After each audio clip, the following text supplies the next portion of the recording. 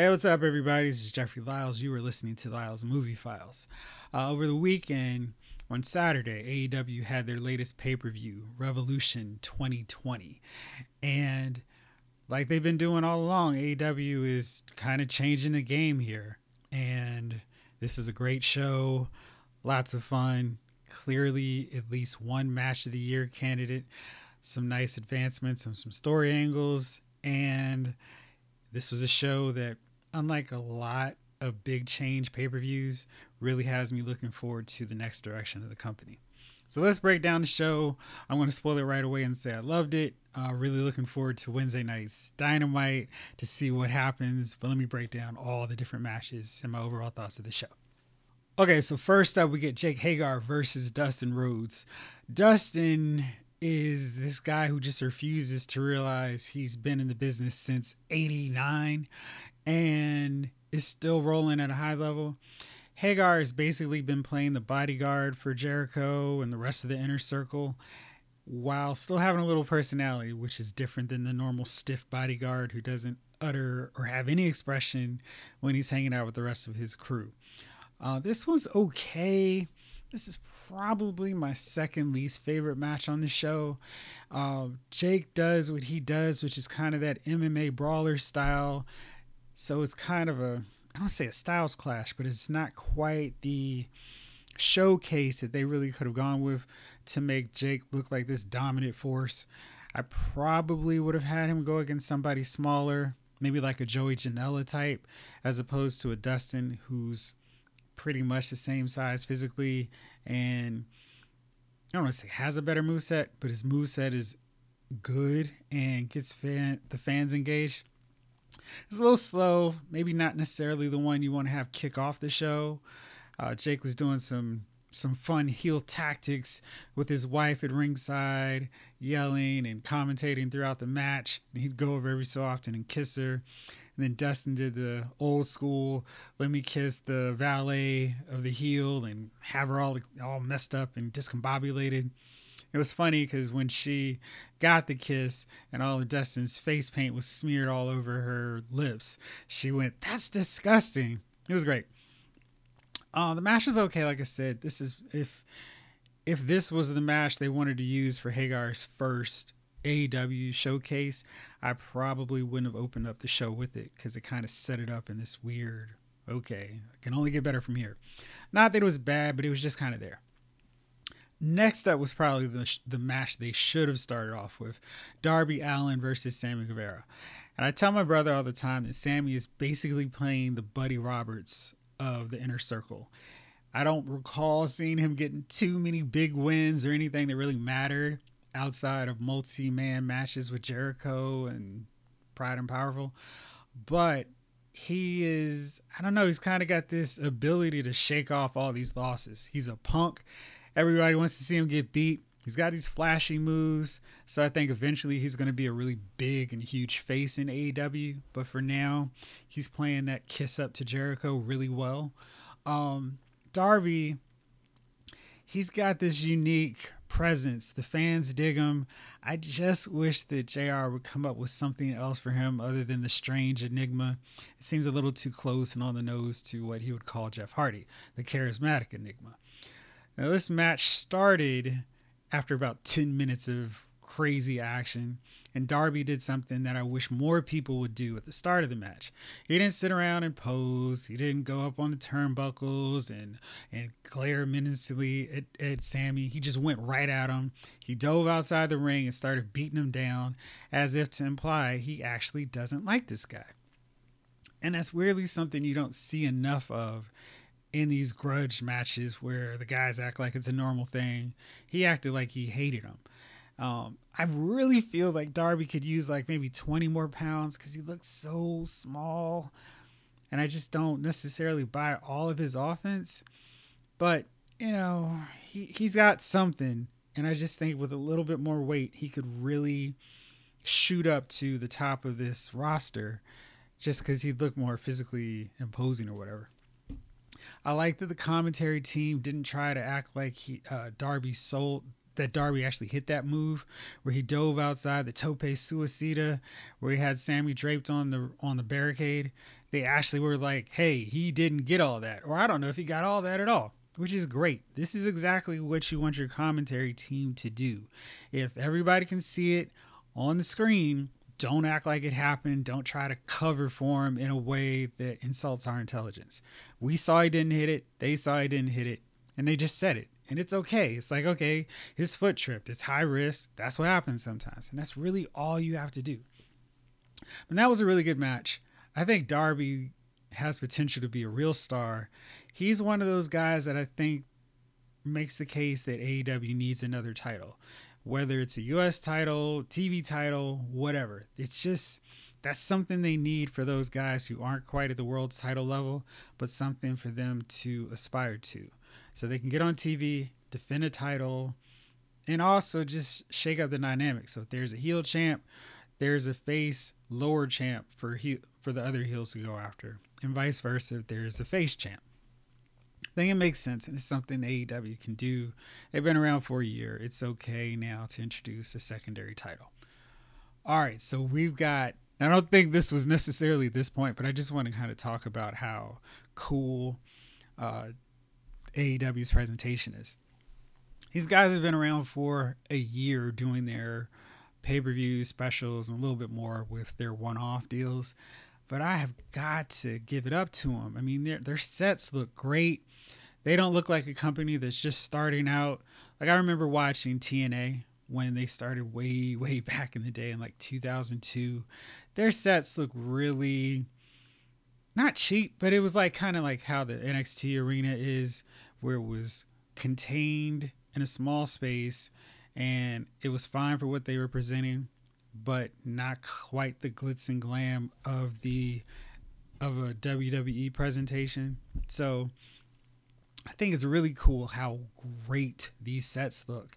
And it's something that I don't talk about enough in my reviews about AEW. But when they go from different arena to arena, they actually mix up how it looks. And it's just, I don't know, that presentation means a lot.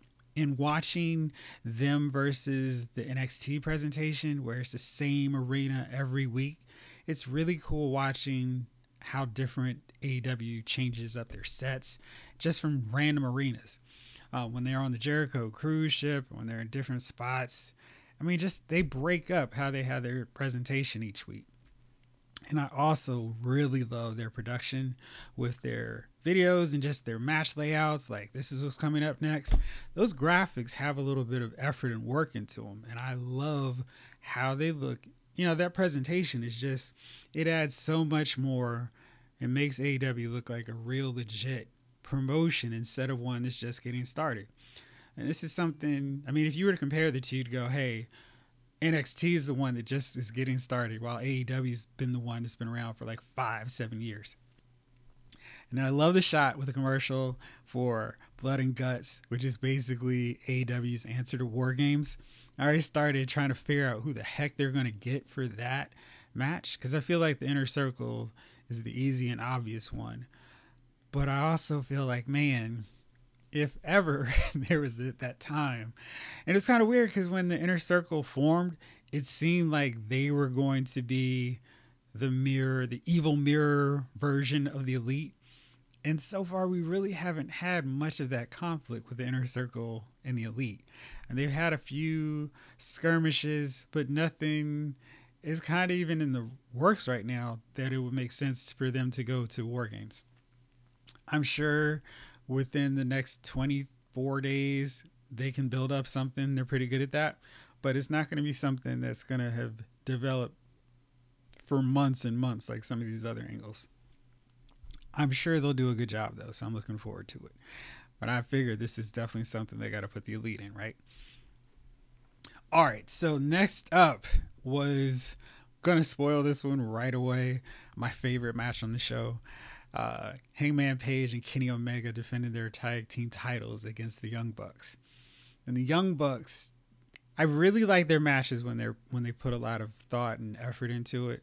And it's not just bam bam, let me hit the super kicks, let me do a couple flips, the Undertaker. I love when they have time to just kind of tell a story, because I feel like that is something, I think that's their best trait more so than their athleticism. It's their ability to get the audience along for the ride with their facial expressions, just how Matt and Nick communicate with each other.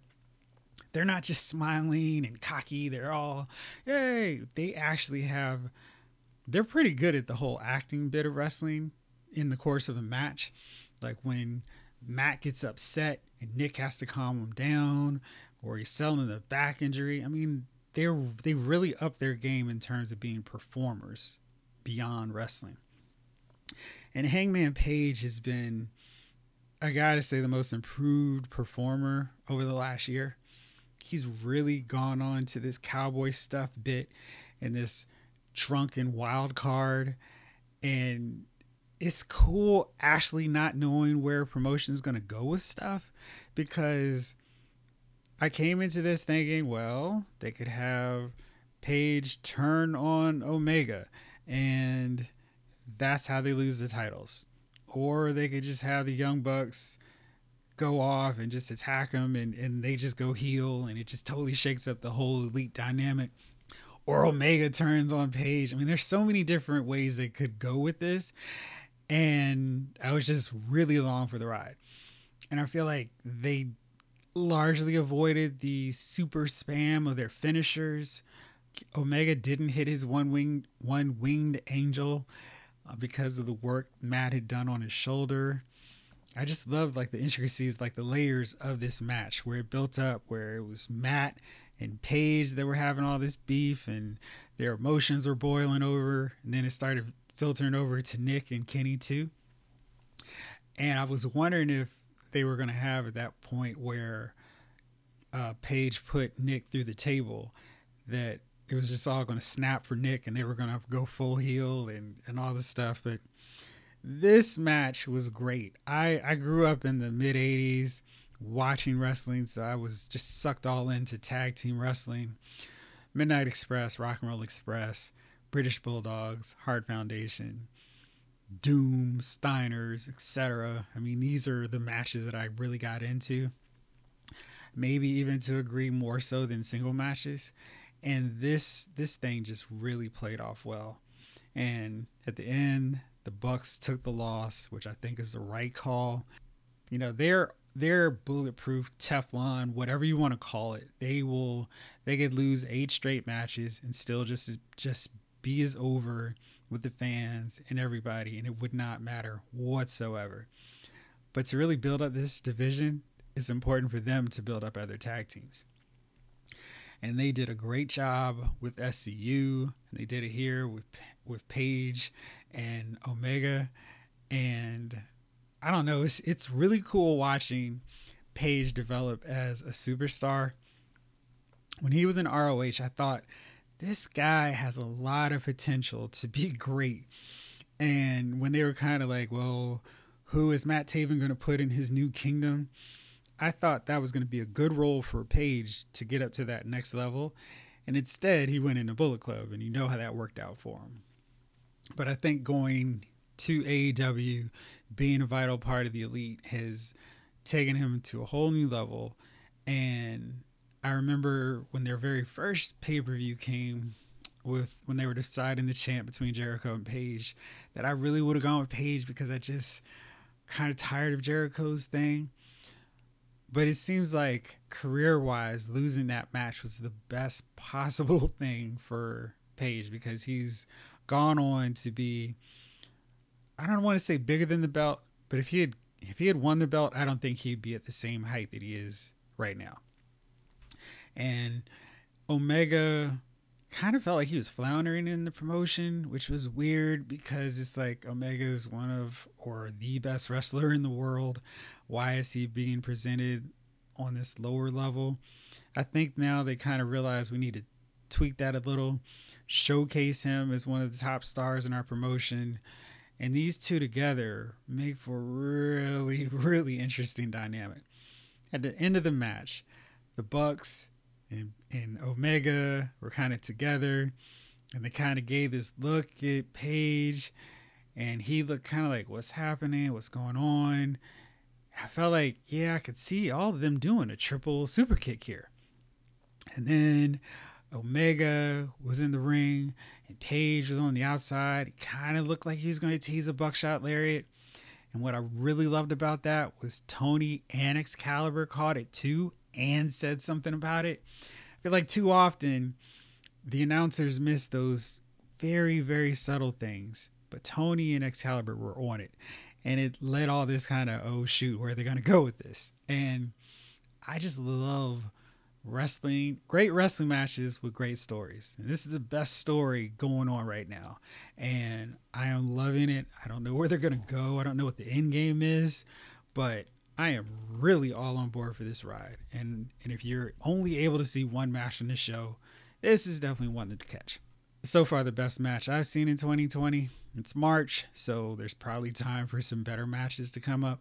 But I also kind of feel like this can last, at least be in the top 5 all the way till the end of the year. Next up, we get the Women's Championship match. Nyla Rose versus Chris Statlander.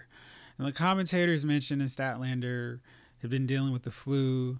So I was kind of thinking, all right, well, this should be a 5-minute match. She's got the excuse. She's a little groggy. Maybe do a deal where she's selling like she's woozy and not quite up to speed. Instead, we got a 12-minute and 55-minute match. I don't think that did either one of them any favors.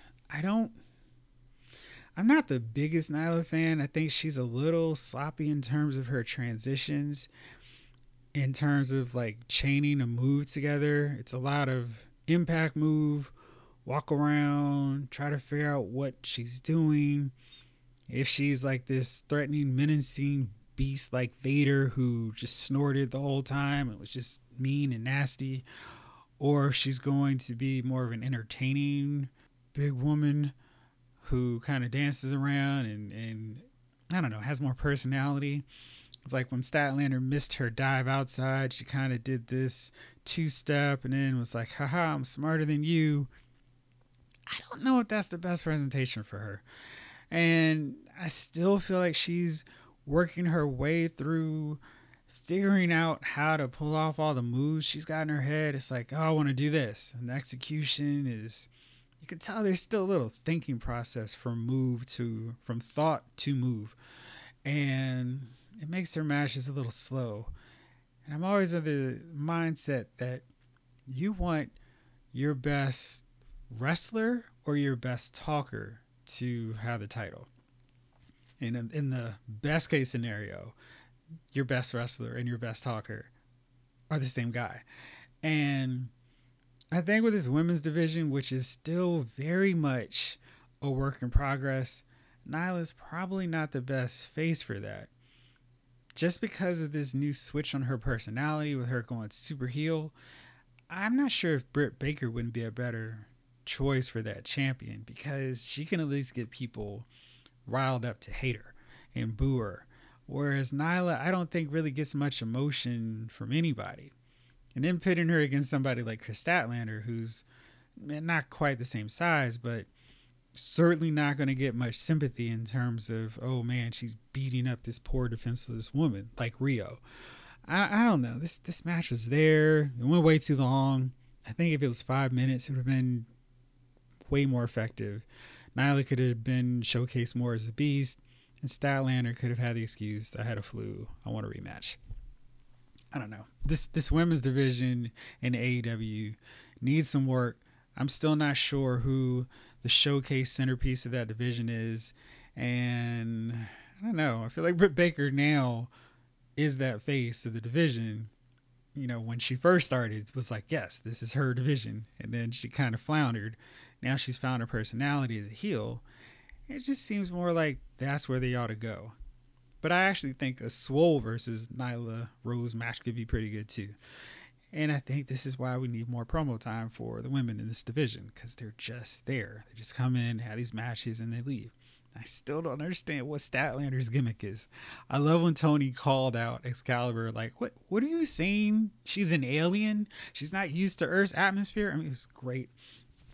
Excalibur is kind of still into the characters of these guys, so he tries to sell them in a way that they're book-like gimmicks, where Tony and JR kind of get this, what are you talking about? That's stupid. What are you saying?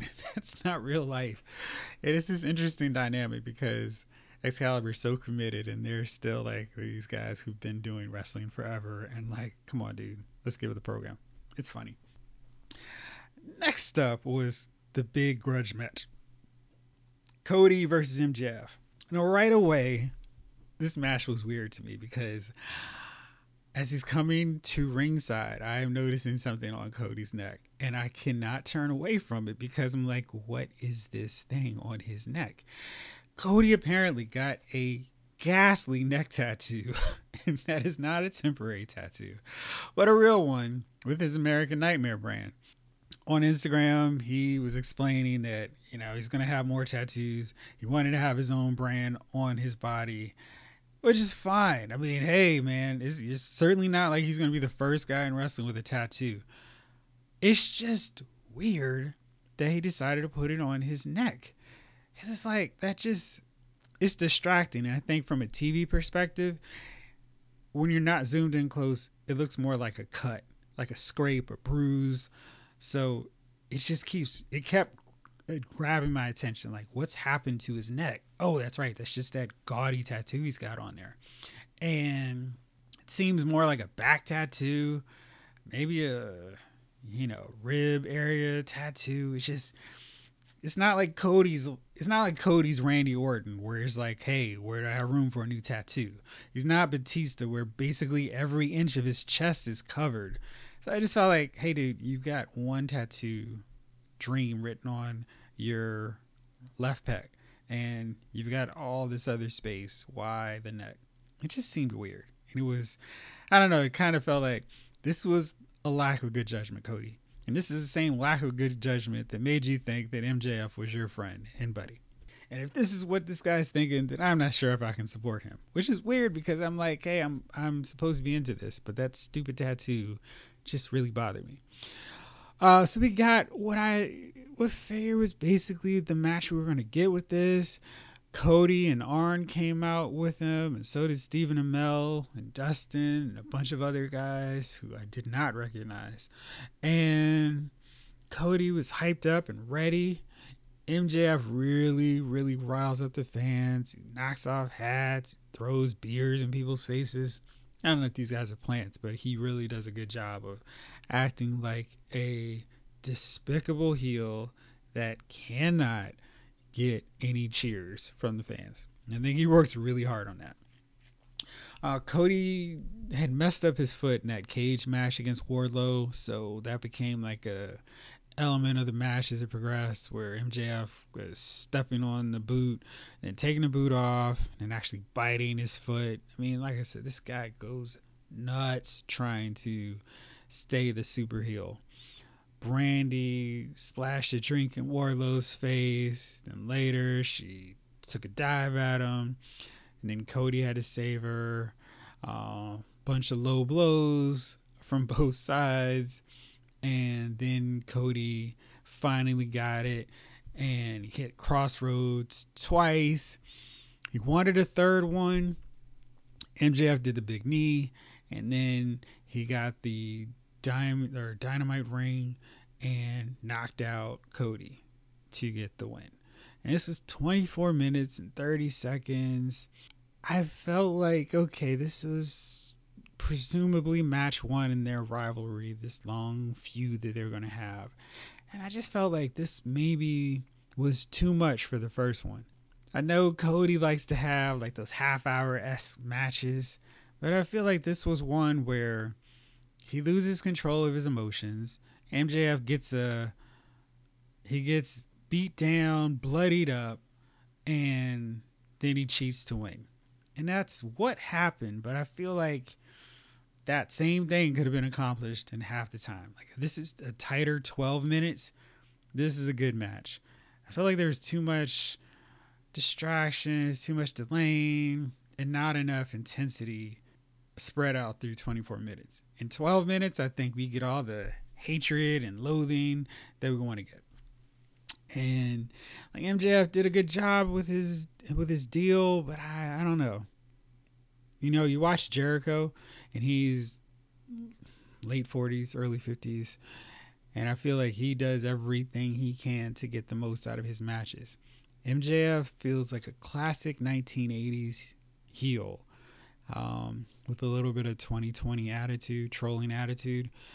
But I don't know, maybe it's his moveset or something. Something's just missing from his when he gets into the ring. Like when he's talking, I want to see him get beat up.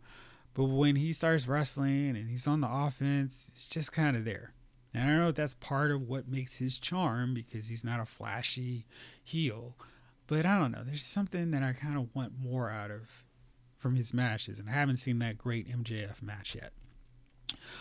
Next up was Pac versus Orange Cassidy. I have somehow gotten all into the Orange Cassidy hype.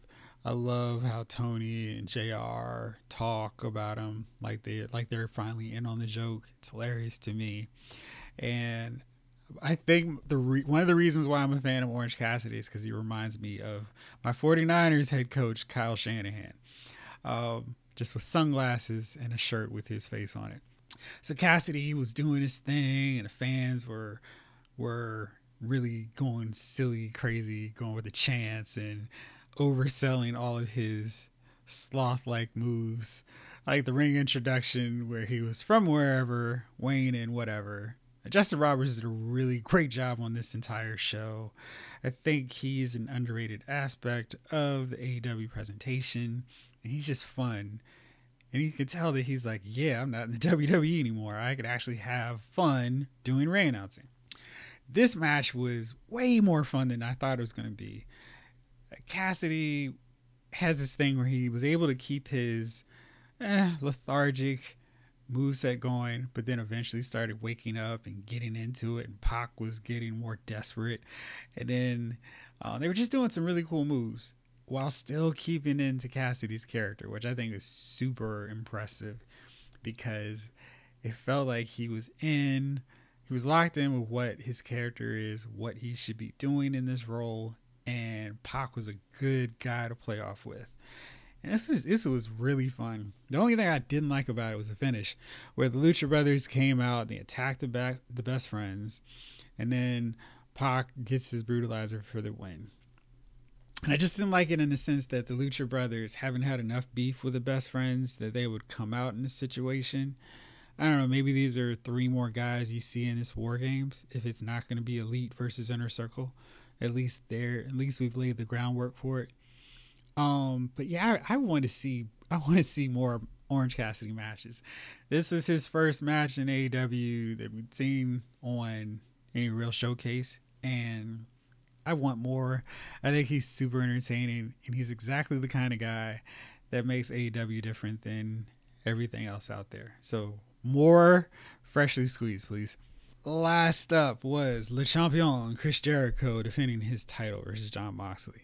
Moxley came out like a super G. He was outside of the arena, walked in, it was cold, you see him, and he's doing his thing. He's walking through the crowd.